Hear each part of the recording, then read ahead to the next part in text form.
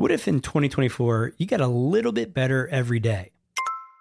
When you're learning a new language with Babbel, that's exactly what you're doing. And if Babbel can help you start speaking a new language in just 3 weeks, imagine what you could do in a full year. Be a better you in 2024 with Babbel, the science-backed language learning app that actually works. Don't pay hundreds of dollars for private tutors or waste hours on apps that don't really help you speak the language. Babbel's quick 10-minute lessons are handcrafted by over 200 language experts to help you start speaking a new language in as little as 3 weeks.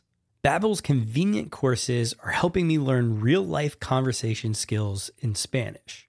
It's getting so easy to learn how to order food, ask for directions, or speak to merchants. Studies from Yale, Michigan State University, and others continue to prove Babbel is better. One study found that using Babbel for 15 hours is equivalent to a full semester at college. Babbel has over 16 million subscriptions sold. Plus, all of Babbel's 14 award-winning language courses are backed by their 20-day money-back guarantee. Here's a special limited-time deal for our listeners. Right now, get 55% off your Babbel subscription, but only for our listeners at babbel.com/SPP. That's right. Get 55% off at babbel.com/SPP. That's spelled BABBEL.com/SPP. Rules and restrictions may apply. The podcast where we talk to smart people, but not necessarily done by smart people. That is an awesome question. This one goes down probably on one of my top 5. Hey, I like nutrition. I like to eat food. This is the coolest thing ever. We're going to do this forever. I wish I paid more attention in that class. You know, I'm going to be honest, I don't understand that. As a man, I don't get it. Welcome to smartpeoplepodcast.com. Hello and welcome to Smart People Podcast, conversations that satisfy your curious mind. Chris Stemp here. Thanks for tuning in. I cannot wait to put this episode out into the world. I just got off the interview with our guest this week, and I'm still buzzing from it. And the reason is our guest is not only incredibly successful, but was so accessible, down to earth, professional, intelligent, sharp. I just love when the energy matches like that. So who are we talking to? Well, we are talking to Sukhinder Singh Cassidy. I'm going to get into her bio, but the thing you probably want to know is her last gig was as the president of StubHub. Yeah, that company that just sold for $4 billion. And along the way, she held large leadership positions at companies such as Amazon, Google, Yodlee. She serves on boards. She's an author. She's founded multiple companies. She is badass, if I have to say so. Sukhinder is the author of the brand new book, Choose Possibility. Take risks and thrive, even when you fail. For me, what I loved is, Sukhinder has made it to the professional mountaintop. There's no doubt about that. And I got to ask her, not only how did you get there, but how did risk-taking get you there? And then those other questions. Do you ever feel like you're not moving fast enough to the top of the ladder? What about money? Do you worry about how money is going to be impacted as you take on more risks? How do you balance family in your career as you strive to accomplish all those things you want to accomplish and more? It was such a great conversation from somebody I truly respect and value her opinion. Before we get into it, remember, you can support us if you like conversations like this, want us to have more, and you want to take part in it. Patreon.com/smartpeoplepodcast. Sign up, help us out, and get access to ask our guests questions. On that note, I want to give a shout out to our newest Patreon, Bryce M. Thank you so much. We've got a growing community over there and a lot more coming. If you like this episode, if you know somebody who is trying to find their way professionally and perhaps could use this boost, please send them the interview. All right, let's turn it over to Sukhinder as we talk about her brand new book, Choose Possibility. Take risks and thrive even when you fail. Enjoy.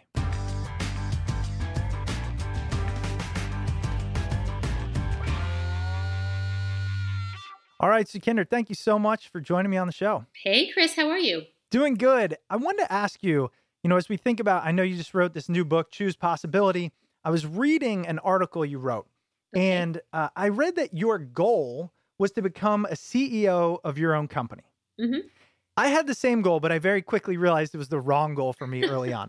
My first question is, why did you choose that goal specifically? Yeah, it's a great question. Well, first of all, I think we all, there are two reasons I chose that goal. Number one, because it's a leadership goal that seems like the ultimate point of accountability. And number two, because I am wired as someone who wants to drive and build. And now throughout the course of my career, driving and building with people who I'd love to work with, building something great. So part of it is, I wouldn't say it was an ego goal, but I would say that like I just love to build and drive. And at some point in my career, I want the ultimate accountability that like both like the great and and the challenges of what I'm creating are all on my shoulders. That I'm a person who gets driven by that sense of accountability.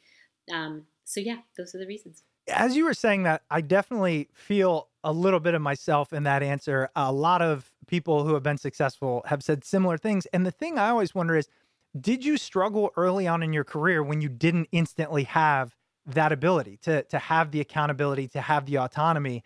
Other people are telling you what to do or how to do it. Yeah. Well, first of all, I think two things are true. Number one, from the beginning of my career, I was in sales. So, actually, I take that back. I was a financial analyst, and then I was in business development and sales. And so the good news about sales is you do actually have a lot of accountability and a lot of freedom, right? I mean, you are incredibly results driven. So it's probably not a surprise that I found success in sales and business development, things that require this combination of creativity and hustle, but you have a certain amount of freedom to get it done. So I think I actually may be in a unique role that I grew up in a career where I actually did have more accountability and freedom than most. But I think you answered one other thing that's really important. I am somebody who is very wired to drive. And I think when I have been in points in my career, including early on, when people just want to micromanage me and tell me what to do, it doesn't really bring out the best in me, including from like school onward. So I think I'm also inherently wired, like very self-motivated, and I want to run. And I have always thrived, as I always say to people, like you thrive when you're in a place that fits your strengths and your values. So imagine for somebody like me, the type of environment in which I thrive also is one where somebody's like, hey, like I'm giving you guidance, but like go for it. And they let me make mistakes and let me try. And then they're there to support me, including from very early on. And when I haven't found that ability to, I would just say drive myself where people want to micromanage me, even early on, it was very difficult for me. And I think I was in one job like that and I quit at 6 months. Yeah. I quit. I was 27 years old. I was like, enough. I know that you have a family, you have children. I do too. I have 2 young boys. How old? And the 3 and 6. Okay. So little ages. guys.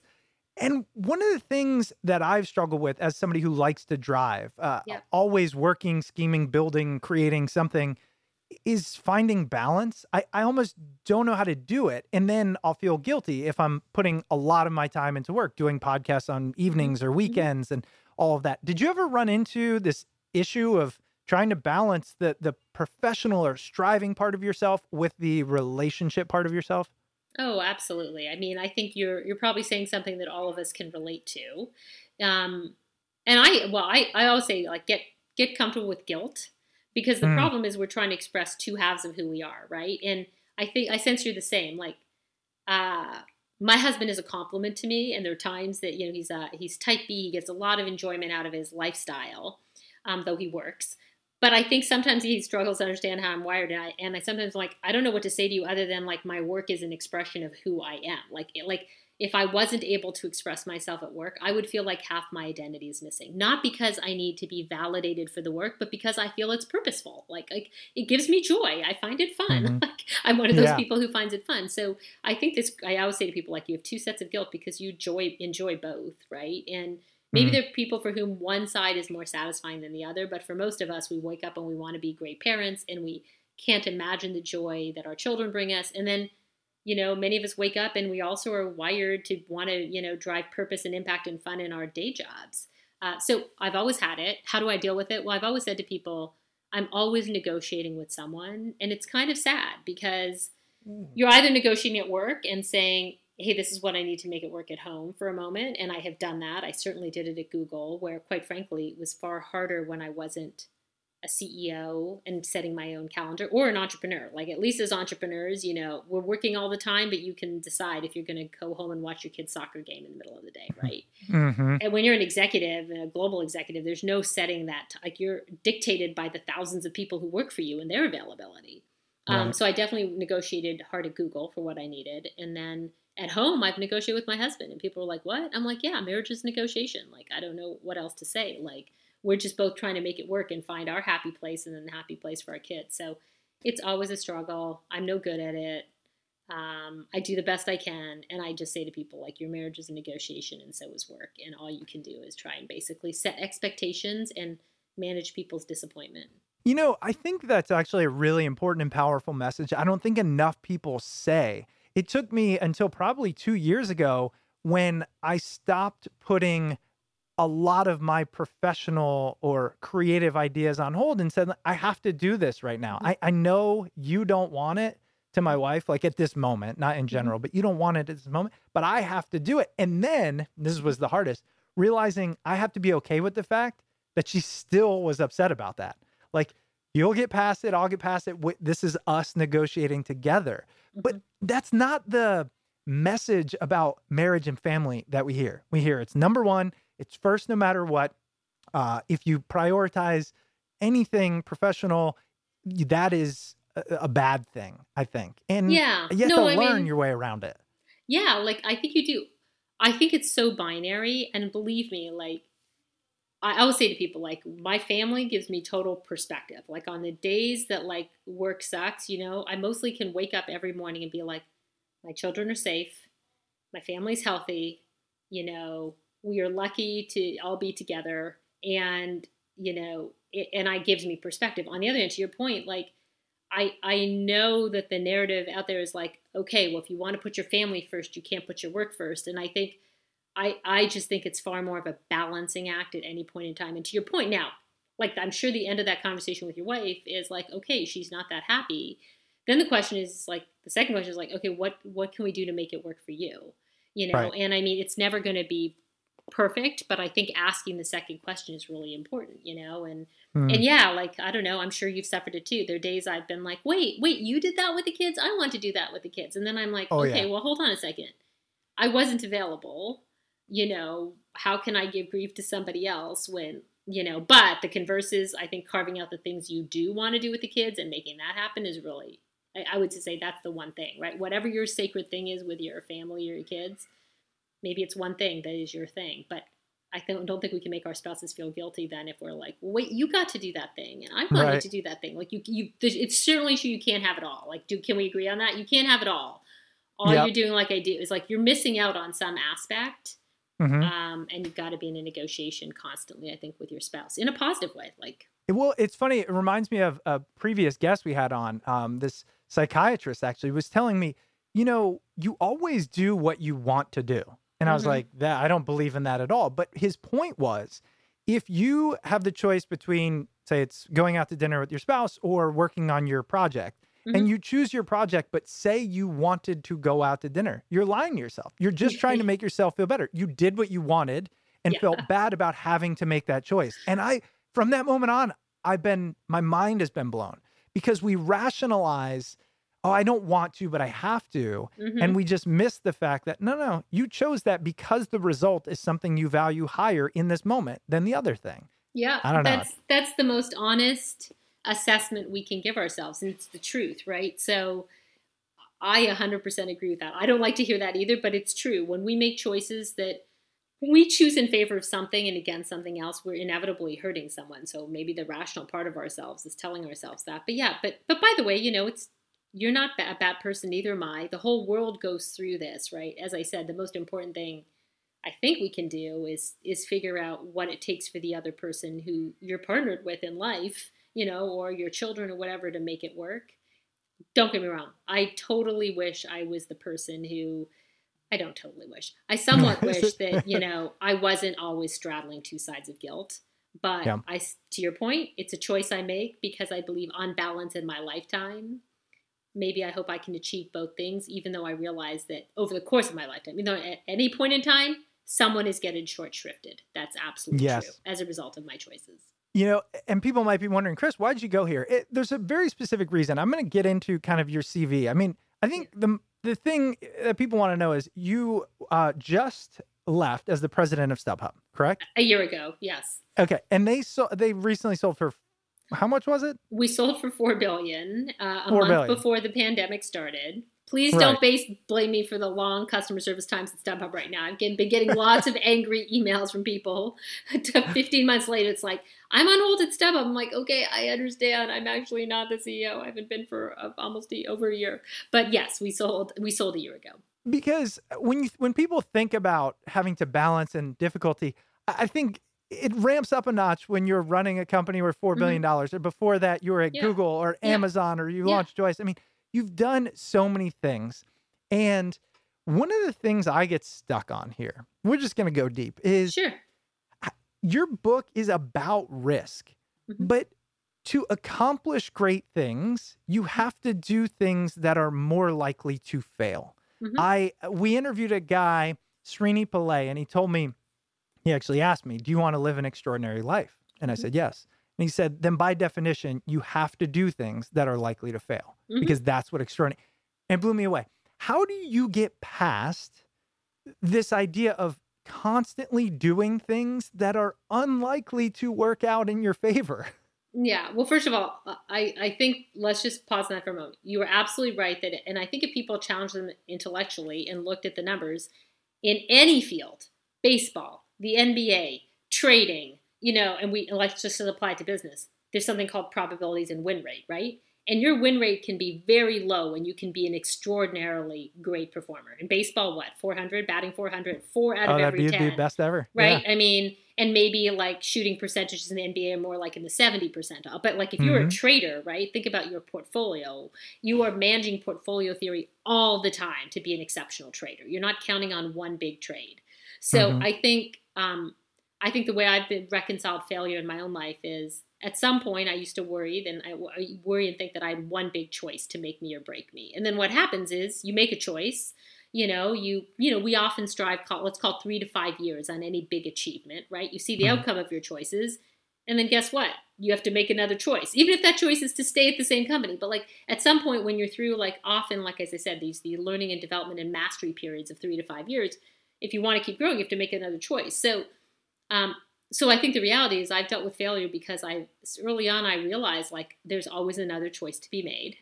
And the second reason I guess I've been able to cope with this idea of more failures is because I've lived several failures and I've lived a bunch of small failures. So there's nothing better for training you for failure than I said, sales. Like I live like, sales percentages are very low, right? So because I have been in sales, like the idea of like working the odds has never scared me. But then when it came to bigger decisions that failed, and I've had a few that failed, I told you about one before we went on camera. Once you recover from a failure, ironically, it's sort of like the best vaccine in order to like feel like you can fail more, right? It's like, so I guess the way I think about failure is, yes, everybody knows the wisdom. You have to succeed more, fail more to succeed more. But we don't really accept it, though. I'm like, look at the win rates and portfolio theory and everything else from baseball seasons to like everybody's playing a season, not a game. So you've got to do the same thing. But I think the way it really works for all of us in truth is you have to have a bunch of failures under your belt, little or big, before the idea of the next failure doesn't scare you. This episode is brought to you by Hims.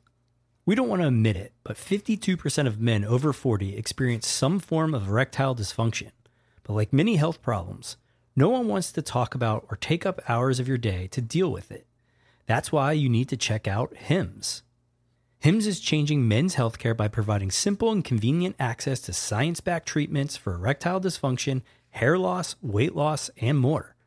The entire process is 100% online, so you can get a new routine of improving your overall health faster. Hims offers an array of high-quality options, including pills or chews for ED, and serums, sprays, or oral options for hair loss. If prescribed, your medication ships directly to you, for free and in discreet packaging. No waiting rooms and no pharmacy visits. No insurance is needed. Pay one low price for your treatments, online visits, ongoing shipments, and provider messaging. You can even manage your plan on the Hims app, track progress, and learn more about your conditions and how to treat them from leading medical experts. Start your free online visit today at hims.com/smart. That's HIMS.com/smart for your personalized treatment options. One last time, hims.com/smart. Prescriptions require an online consultation with a healthcare provider who will determine if appropriate. Restrictions apply. See hims.com/twist for details and important safety information.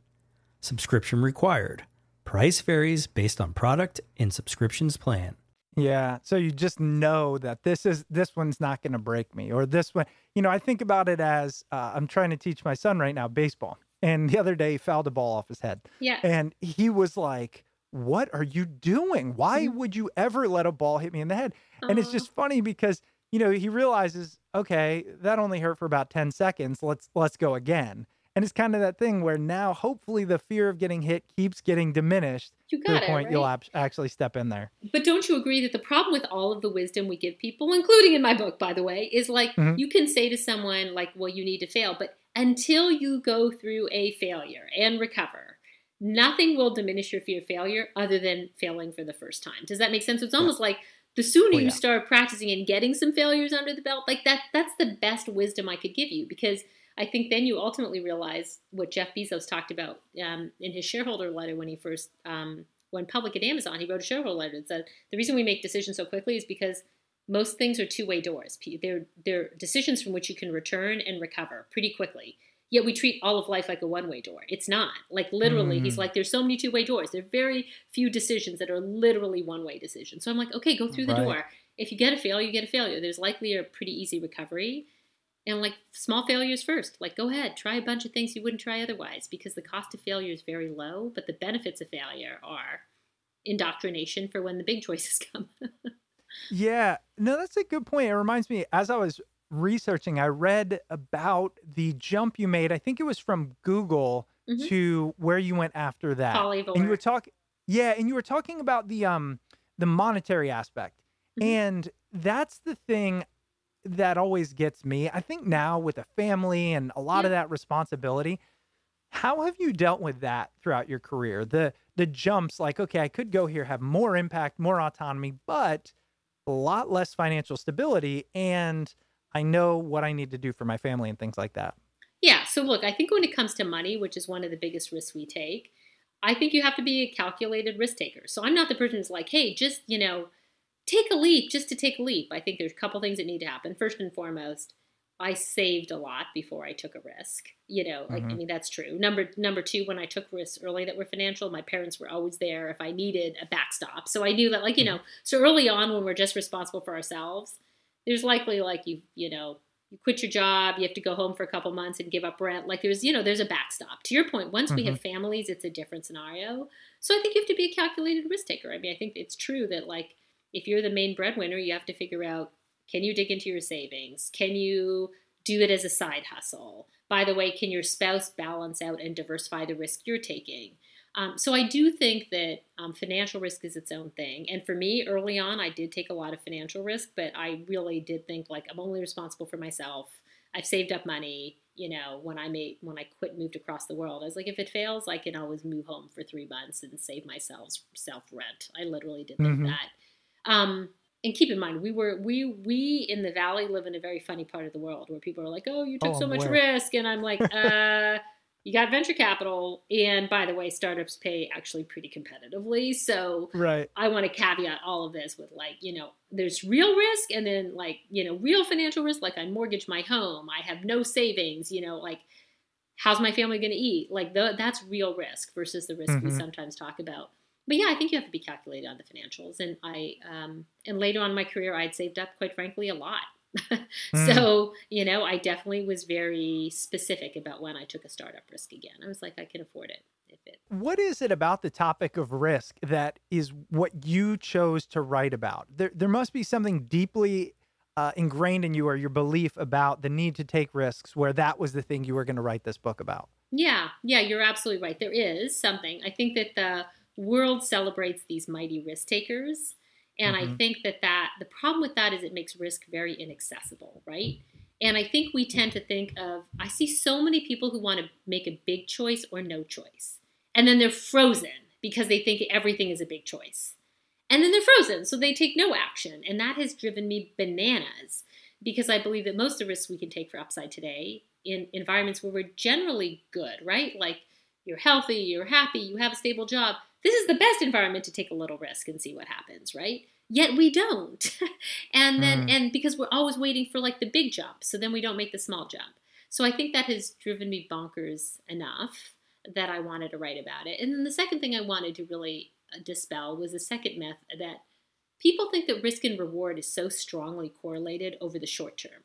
So they're like, and so you take a risk, it doesn't work out, and then you give up and you never take a risk again. And I'm like, my experience in my career is risk and reward are correlated over the long term. If you take a risk, you aim for impact, you don't know what's going to happen with that particular decision, right? But you get some reward out of having created some set of positive results, even if it's not what you expected. And then you try again. You will get a compounding benefit, like anything, like interest in a bank on risk taking. And you'll become smarter about your choices. But you have to be willing to play it out over a number of choices, because I just don't know anything that is a one shot to glory path. And looking at people out in, you think, oh my God, like, look at their perfectly architected career. Oh my gosh, look, that person became CEO. Oh, look at Elon Musk. He just sent somebody in a car into space, or now a rocket, and now people. And I'm like, Elon Musk, like, has been a risk taker for 25 years. Like, this is not his first go round. And by the way, he's quite calculated about it. He's not rash. You think it's the opposite of rash. It's like he's playing out a set of probabilities and odds, and he while he doesn't always win, his probabilities have gotten better over time because he's become an expert at making choices. You mentioned something there that I had written down, and I triple starred it because I was like, I have to ask you. You mentioned this idea of time, and I'm feeling time. I'm approaching 40, and I am feeling it. The thing is, this need to, not for all people, but for certain, this need to prove that you did it, or that you mattered, or you built, whatever it is you're holding yourself up against. Did you feel that way? Did you feel like, oh, I got to do things faster, or I'm not making it fast enough?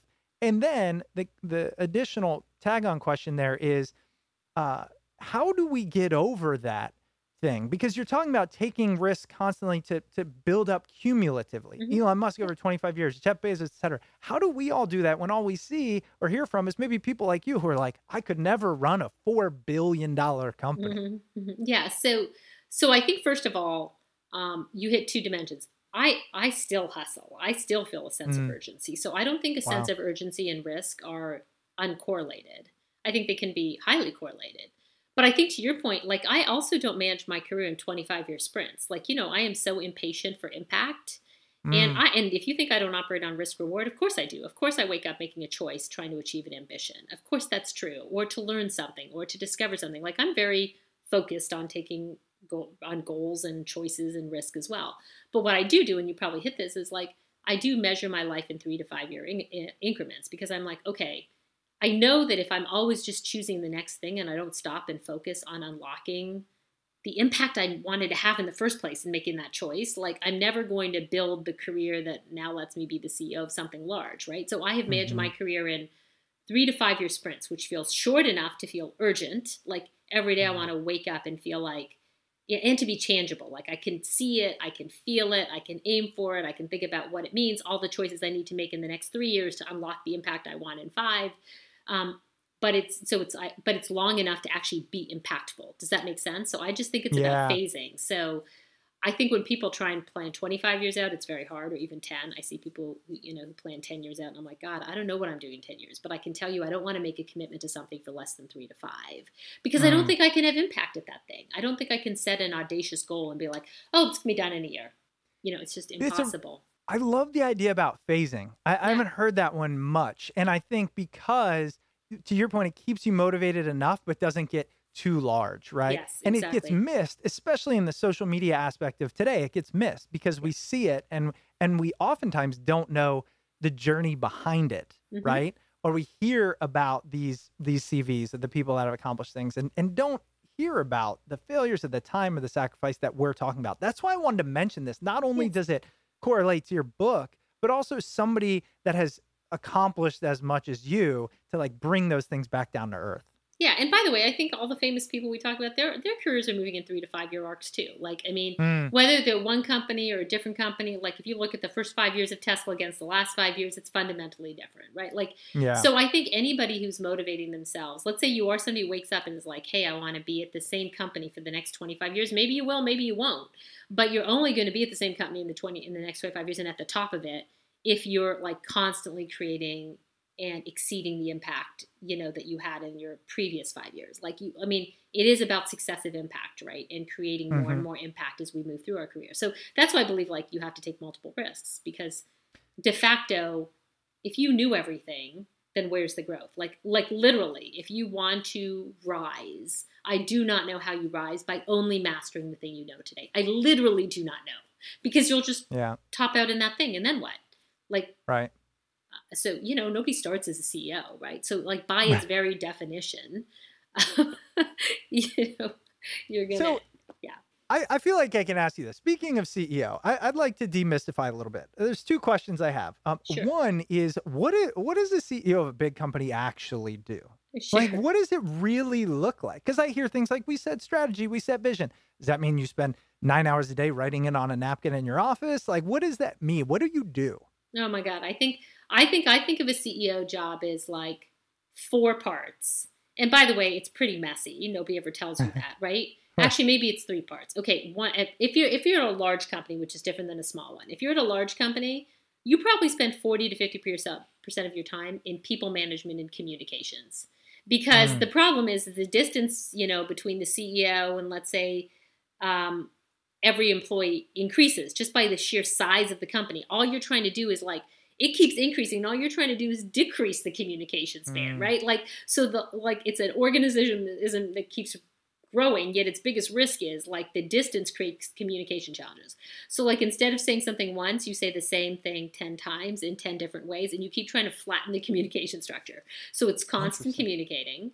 It's constant people management, like, because, and you can say, well, what do you mean by people management? The people you report to, but then there's performance reviews, then there's training your managers, then there's retaining your team, then there's creating culture. Like, and by the way, it's like, all those things aren't strategy, right? If somebody says create culture, I'll be like, okay, if you want to create culture as a CEO, I'd say like, open your office door and have like, 10 one-on-ones a week. Like, that's the opposite of bureaucracy. That's like, you want to hear what it's really like in your company? Like, invite anybody to sign up for a 15-minute chat with you. You're going to learn pretty soon what's going on in your org. So like, people management communication's big, and quite frankly, as the company organization grows, it's like an organism, and like it gets more and more like managerial in those aspects of people and communications. I'd say about, what did I say? A quarter. So that's more actually like 2 quarters. That's like 40 or 50% of your time. 25% of your time, strategy, vision, and selling that vision to somebody you need, like money, the board. By the way, your own leaders, if you think like strategy and like, you have to both get the strategy for them and then disseminate it back. So there's about, a quarter that's about like strategy. And then I think that the remaining quarter is like kind of hardcore operations, like, because, you think operations is just about operations, but it's really not, right? Because operations is about operation and people. Remember, I just talked about the people part. So like, if you actually stripped out all the people components of operations and just were like, OKRs, like what are the tactics we need to achieve the strategy? Like, are they working? What should we build? Like, so that's the what of operations. Like, our lab is broken. It needs to be fixed. Oh, our logistics chain is like, we need to change vendors. Like, you're just making a set of operational decisions with your teams. So I'd say quarter operations, quarter strategy, vision, selling, whatever, a quarter communications and people. And it's all messy. Like, you don't just stay at the top, or maybe some CEOs do. For me, I'm like top, middle, bottom, like whatever is going to get me the answers I need to guide the company. And so I'm somebody who like goes top to bottom. I'm like, if something's broken in operations, I don't understand it. I'm like, can somebody just give me a 101 on what's going on here? Or quite frankly, in the case of digital products, sometimes I like to get involved in, looking at the next iteration of the product, like the website, the UEX, the design, the brand, all that stuff. That's like hardcore kind of touch and feel your own operations. So really getting into all aspects. Yeah, that's and what by you're the way, going to do. they're different CEO styles, obviously. Of course. But like for me, I like to fluctuate high and low. But that's roughly the breakdown of what a CEO does. That's helpful. I don't think I've ever asked that question. And I always just put them up there and I go, do they sit in their office and just write out what the future is going to look like? Because I always hear about vision and strategy, which, by the way, I want to talk about because, especially in my role now, I'm always hearing about it. How have you thought about vision and strategy? How do you set it? How do you recommend others set it, leaders set it? Any tips or tricks you've learned along the way? Sure. Well, I mean, one very fun and helpful one, if you've never done it, is for those of you who've ever read Good to Great. Jim Collins has what he calls the hedgehog strategy. What can you do that creates an economic profit that you can be the best in the world at? I think there's a one-pager exercise you can do with any team of any size. Like, what's our hedgehog? Like, what are we here to do that creates the most economic, that creates also an economically viable kind of profitable business? So he has a one-page framework that I like. I've used it on my own teams to set vision. But to answer your question, like, first of all, I think a vision is both a combination of harnessing what you are and what you're great at. Like, think about a company's unique gifts. Like, what is it good at? And like, if I step into a company, I'm inheriting something, right, that the company's uniquely good at. It's a combination of what you're uniquely good at and what you want to be in the world, right? So it's like, so I think people say visions aren't evolving, and I'd say probably visions and missions, like, you want to mash those two together, which is why I like the hedgehog concept from Jim Collins. It's a pretty good one. And then the only thing I would say about vision that's really important, the thing most of all, is you can set a vision in 1 month, 3 months, 9 months, 12 months. People keep obsessing about, like, how to get the perfect vision, over executing it. And I'm mostly like, okay, I can, like, let's just create a defined time period in which we're all going to come together and do a visioning exercise. And then we're going to set it there. And then we're going to spend most of our time executing against it. And by the way, if a year from now we feel like our vision needs to be tweaked, so it is. Like, it's okay. So most people are like, you never change the vision of the company. And I think if you set your vision statement right, maybe you never need to change it. Maybe you do. It's okay. Like, but mostly I like vision statements that are, like, co-constructed in a very simple framework, set it up, go execute, come back, check again, and most times you find that your tactics need to change and your vision doesn't, but that's what it is. Yeah, no, that's a good point. And one of the things there I was thinking about in terms of risk and setting a vision, do you ever find that, I mean, you've been doing this a long time, running companies, setting vision, things like that. Do you find that, what's the purpose if it's going to change every year or two? Yeah, well, that's why I think you have to change the objectives and the tactics from the vision. So, like, you said to me, like, what's my vision for my career, right? And I was like, well, I wanted to be, a business leader who created, impactful products with great people and created wealth. Like, I mean, so those are all things I want to accomplish, right? But at the highest level, I want to be a leader who creates impact, right? So, like, if I set my vision at, like, I want to be a leader who creates impact, then all the rest are tactics, right? If I say, so you can set it at any one of those levels. But I think if your vision statement is changing year on year, you probably have a problem. What's probably happening is your vision statement is getting tweaked, right? But the essence of what you want, point. Does that make sense? So I think tactics and objectives get tweaked, and I think people often confuse, like, my goals with my vision. Your vision is, like, something that you're always striving towards. That's a good point. The tactics change. Yeah. Yeah. Another thing you were talking about there is strengths. And I recalled reading in something you said, there was a point in time where you figured out what your superpowers were. Yeah. And I always loved that idea. So one, my first question is, what are your superpowers? And two, how do you figure them out? How can others figure them out and leverage them? Because I think we hear it, but it's hard to analyze ourselves and oftentimes. Yeah. Well, the good news about superpowers is if you ask those around you or you ever get 360 feedback, you'll find it, you'll get it pretty quickly. And by the way, even if you don't, I will say to people, ask your friends and family what they think your gifts are.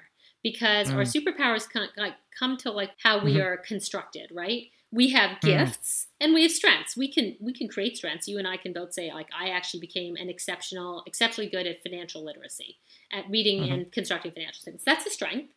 I have other strengths that are gifts that, like, I'm wired such that I'm naturally good at these things. And I think our family, our friends, our teachers, if you're younger, like, if you just said, like, what do you think some of my gifts are? They're going to come up with words that you will hear throughout your professional life as well. And if you ask your professional mentors, they'll tell you, and they will also correlate to what people will say that, are some of your inherent gifts. So I think I'll say to people, ask. If you don't know, ask. It's okay. And I think that mine are energy, high energy, high passion, because I think that gives me the ability to sell or to inspire or maybe make people feel like they're capable of something, that they didn't think they were capable of. So that's probably my number one superpower. And it translates, by the way, it translates into a lot of bad things too, but like that's the best side of it. And then when it comes to business, my second superpower is probably I'm able to process a lot of information very quickly. When you figured that out, did you know what to do with it? Because I think that's the second part, right?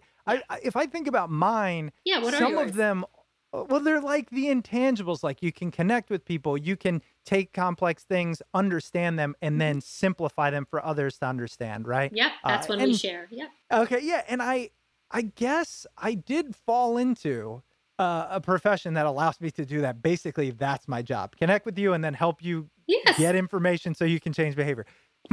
I just you realized just that for the answered your own first time, question, right? I always say to people, like, we end up thriving when we're in places that, are natural, and maybe our superpowers are expressed and, and can be exercised and are valued. Like you can go somewhere where what you're great at is not, maybe at the heart of the company. So for me, obviously I found business success because I gravitated to both roles where who I was inherently needed and, let's say, central to, a company's mission. I was at Google. Like, I wasn't an engineer, but, I was a salesperson. And it turns out that at most companies, like, the only thing that's as valuable as an engineer is being able to bring in revenue. So I meant, like, you're going to be at the heart of the company's operations, as opposed to going somewhere, let's say, where revenue just generated itself and it never needed a salesperson. I haven't ended up in a lot of those companies early in my career because that, like, didn't play to what I was good at, right? Anyway, you end up thriving, I think, when we can express our strengths in a place where they're both valued, let's say, emotionally, but also, like, central to a company's operation. I mean, for God's sake, you run a podcast. You're also in learning and development. Like, those strengths, it's no surprise that you are in these careers, right? Yeah. But I also think I think the pressure we put on ourselves when we're younger is like, oh my God, what are my passions? And I'm always like, well, maybe we should start replacing passions with, like, what are my gifts and strengths? And like, let me just go try environments where those things can be exercised and explored and valued, which comes to who we work with, right? The people we work with value what we're great at. And I think this comes so full circle, and I'm glad it does towards the end of the interview, which is, you might know your strengths, but then you have to be willing to make the leap or the steps in order to leverage them. And that's where risk comes into play, which is everything we're talking about. So the last question I have for you, and then we'll talk about the book here for a minute and just let people know where they can find it is, what advice do you have for people who might have a sense they're either on the wrong track and need to change? They know what the right track is, but it's going to take some effort and sacrifice to get there, some risk involved to get on that right track. Yours was this goal of being that business owner, whatever it is. How do we embrace risk to put ourselves on the track that's going to let us be our authentic self? Well, I always say to people, the best way to start moving is what I call make minimum viable choices. Take little risks to discover and get proximate to what you seek. So let's say you're thinking about making a big change. And, like, to your point, like, people often think that risk-taking comes when you make the final leap, right? But what if I said, hey, you could take 3 risks today to figure out, let's say you're creative and this is a real example, I won't tell you with who, but let's say you have a day job that you don't love, but you're super creative and, you want to sell stuff. I'm like, okay, go open an Etsy store. And they'll sit on that. And I'm like, no, literally, go open an Etsy store. Like, go put your, go figure out how to upload 3 pieces that you've created and put an Etsy store, because you're going to just start learning what it feels like. That doesn't mean you have to sell a ton. It just means you get to see, like, what it feels like. Or if an Etsy store feels too big, go put it on Minted, right? Or, like, go put it on Zazzle. Or, if that feels too risky, like, work backward from what's the smallest move you can take. Go talk to an artist and ask them how they made the switch. So I'll say when people think of taking a risk to make a career change, remember, they come back to this myth of the single choice, like one big jump. And I'm like, okay, how about you take, like, multiple small risks to discover the path, to discover what that job is like, to get proximate to people who do it. Before I ever ask you to make the big leap, make a bunch of small leaps and just like keep making minimum viable choices towards that thing you think you might want to discover. By the way, you may discover on the road that it's not for you after all. But isn't that better than, like, making, a big choice without having no information? Like, so I'm always like, little choices along the way. In this way, like, you can move, like, as our friend in Atomic Habits says, you can move 1% at a time and move a pretty big way.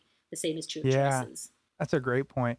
Well, Sukhinder, I've thoroughly enjoyed our conversation. The book is Choose Possibility, Take Risks, and Thrive. even when you fail. And I think we've covered all of that. How to take risks. You're going to fail. Look in increments. I love that. I'm going to take that one away from this. As this episode airs, the book is launching. Like it's out tomorrow. Simultaneously. Woohoo! Which Exactly. is incredible. Thank where you do for you having want me. to? Where do you want people to go? Obviously, they can buy it on Amazon, which you've worked at. Yeah. Anywhere else though? Do you have a website? Are you out there on social? Yeah, first of all, you can always find me on Twitter, and LinkedIn is where I hang out most. Actually, mostly on LinkedIn. That's where you'll find me the most. Twitter, too. I hide on Instagram because it's just another mouth to feed. You can find me on Facebook, but that's really for my friends and family. And then if you want to take a risk quiz, which is a really fun thing to do, just to understand your own natural risk-taking style, you can do that on the website, choosepossibility.com. So you can do that for free, and that's a really fun way to get started and think about your own philosophy towards risk-taking. And, of course, you can buy the book anywhere it's sold in retail. All right. And we will link to all that. We'll link to the website so people can take the risk quiz. That sounds awesome. I'm going to go do that. You should. I bet I know what you are, but you can tell me once you take I'm going to tell you. I'm going to tell you what it is. All right, Sukhinder, thank you so much. Really appreciate it. Thank you. All right, hope you enjoyed that interview with Sukhinder Singh Cassidy. Her book, Choose Possibility, Take Risks and Thrive Even When You Fail, is available as of today wherever books are sold. If you're still listening to the episode right now, thank you so much. We really enjoy having you here. It definitely means a lot to us. And listen, if you enjoyed this episode or an episode in the last year, or hell, even an episode in the last 10 years, please think about supporting us over at Patreon at patreon.com/smartpeoplepodcast. Becoming a patron and supporting us is something that helps keep the lights on, and it allows Chris and I to keep making these shows. All right, if you ever want to reach out to the show, you can email us at smartpeoplepodcast@gmail.com or message us on Twitter at smartpeoplepod. And of course, if you want to stay up to date with all things Smart People Podcast, head over to the website, smartpeoplepodcast.com, and sign up for the newsletter. All right, that's it for us this week. Make sure you stay tuned because we've got a lot of great interviews coming up, and we'll see you all next episode.